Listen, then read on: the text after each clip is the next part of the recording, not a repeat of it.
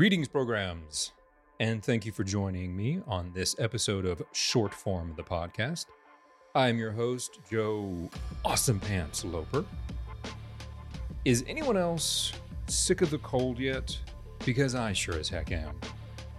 I'm not looking for hot weather, but I am definitely looking forward to spring.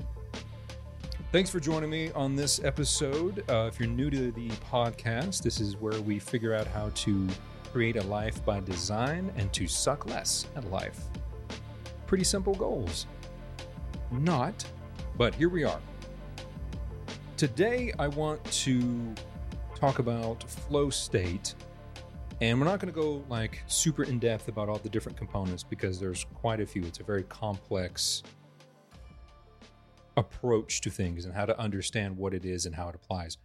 But instead, what I want to focus on are certain aspects of flow state and how I think it can apply to everyday life and how we can use it to increase our, input and how we're creating our own life by design. Now, what is flow state? Let's just jump right in. Flow state is an emotional state that happens or that we're, likely to experience when we're trying to complete a task and it's dependent on the perceived difficulty of the challenge and our perceptions of our skill levels. Okay, so what the heck did I just say? Basically, what that means is you achieve a state of satisfaction, of accomplishment, when you are working on something. And this could be sports, this could be your career. There's a bunch of different ways this could apply.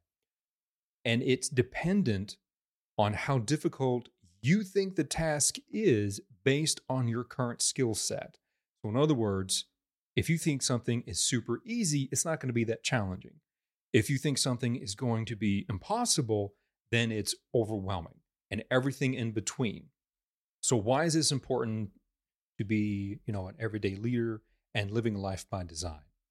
Well, finding flow is about marrying your passion with purpose and the desire to master the skill set needed to achieve that, right? So again, we're talking about marathon thinking versus a short distance run, right? This is also what Simon Sinek calls infinite game versus the finite game. A finite game has a start and an end. You begin, you play, you end. An infinite mindset, an infinite game is understanding that there is a start and there is an end, but as long as you're alive, you are playing the game. So you're always pushing to better yourself. Now, do you need to have flow in your daily life? I think this is something we should talk about right at the top. Is flow state something that's necessary every single day to achieve? I don't think so. And the reason is because flow state it's rare, right? Now, can you achieve flow state on a regular basis? Yes. Yeah, actually you can. But to start off, I want to remove any, preconceived ideas or pressure. Oh, I have to achieve this, or, well, if I don't achieve it, then I'm a failure. So let's remove that. The focus in is flow state and how we can apply it, right? Now, Forbes, as always, putting together the top 5, top 10 lists of how to be better at your job or to be more successful and things like that. In one of their articles, this is what they said. The optimal experience is also called a state of flow, and it is the ideal state where the person can find themselves enjoying their work, feeling productive, totally immersed in what they're doing, and performing at their best. And I think that's the best way to describe how this can apply to your daily life, because the majority of adults spend the majority of our lives working. That's where the bulk of our life is spent. We are going to work, whatever that work is, and that's where we spend the most of our time. So the more we can increase the productivity, the satisfaction, the level of impact, these are all tied together, the happier we're going to be and the more state of flow we're going to find. So they're intertwined. And I think this has two specific applications. It can obviously improve your work satisfaction. Okay, if I'm not hitting a flow state, but I like what I do, how do I achieve that? So there's that version. And then I think there's also, on the opposite side of that coin, do I even want to achieve flow state in this current work that I'm doing? Because in order to find purpose, you have to eliminate options. I don't want to invest my life into this. This is a temporary step. So I think that's the two applications that this can really help with. What I want to focus on, like I said before, this is a fairly complex system, and you can get down to, there's quite a few steps, and there's triggers, and there's mindsets and all of this. But what I want to focus on for this episode, because I think it has the most broad application, is the challenge skill aspect. And you heard me talk about it already before, where the goal is to find a challenge that is beyond your skill set, but is not too far beyond your skill set. And I think this is what really comes down to finding that satisfaction, being able to even see what kind of impact you're having in your daily life. So you're skilled enough to tackle the challenge, but it's not too difficult. That's the goal. Now, Steven Kotler, who I pulled a lot of this, he was a very heavy reference in this, which I'll link all this in the show description. And also the father of this thinking, I'm not even going to try to pronounce his name, but he wrote a book called Flow State.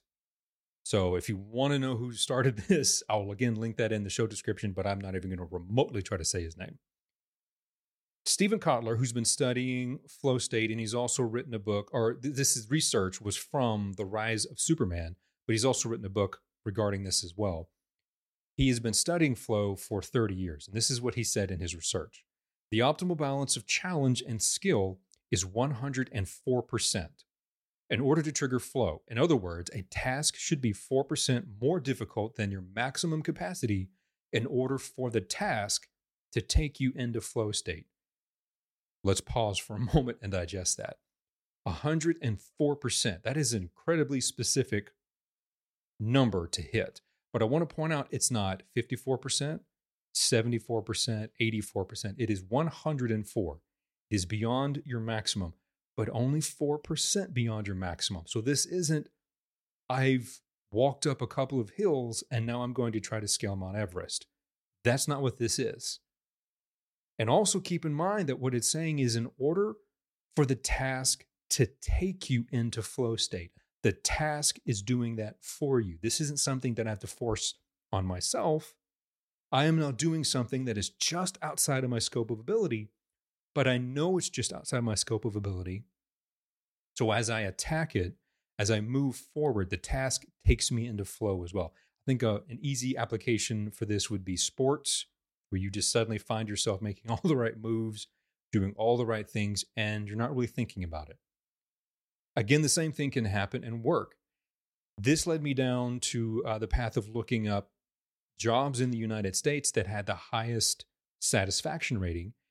And of course, that's going to vary per list, but there were fairly common results. And one of them was, at the very top, was physician's assistant. And the reasons for it were because they can go to school for less time than a doctor, but still perform similar duties because they are under a physician's supervision, so they don't have to go to school for as long. The salary is actually quite competitive. You can earn a solid 6 figures. They are helping people on a daily basis, and they can see the efforts of their work almost immediately have impact. So their satisfaction rating is very, very high. And also, I would point out that the challenges that they're facing are going to be varied. They're all going to be about healthcare, but at the same time, how you help someone with this ailment is going to be completely different than how you help someone with this ailment. And even the treatment might be similar, but how you treat them is different. So there's constant challenges there, but well within their skill set. What's important to note here is how to measure this 4%. And Steven Kotler talks about this. He says how this 4% is measured, though, is not entirely clear and is presented here to provide a stimulus for reflection rather than a formula for calculation. And I think that's important to distinguish. So what he's saying is, yes, it matters that it's 4%, but at the same time, don't try to measure that or calculate that out.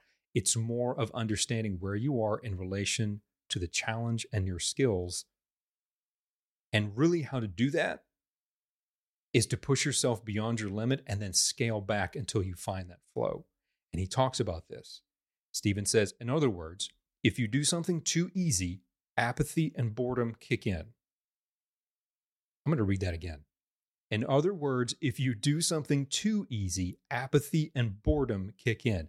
How many people can relate to that? Show of hands. That's what I thought. Too hard and failure will lead to frustration or anxiety. Again, don't go too far with it. All of these lead to a decrease in performance and motivation. So if it's too easy, you don't care. If it's too hard, it causes fear and failure and anxieties. So the solution, try to find the sweet spot in the middle. You work your way up from easy to hard and scale things back a little bit at a time until you find flow state, until you feel like you're within that 4 to 5%. And that's why I think the challenge skill aspect is one of the most important things and is applicable to, us on a daily basis. The goal then is to challenge yourself each day to grow. I think that's what I love about this so much, because if you're challenging yourself just a couple of percents each day, you're growing, you're becoming more capable. And as an offshoot, you will probably find flow state on a regular basis, but at the same time, you're probably going to find a higher degree of satisfaction. But again, like I said before, I think this is what this can help figure out. Where are you in your skill set that would allow this to happen? In other words, where are you with your work and your skills that would then allow you to be challenged enough to find flow state? But I think the other part of this that I see as the more applicable version of this on the other side of the coin is, what is in your life that you want to achieve flow state in? I think that is a very, very powerful question. Because if we're brutally honest with ourselves, there's not that many things we want to actually push ourselves to excel in. And again, that's an important distinction, because you don't want to excel at something that you hate.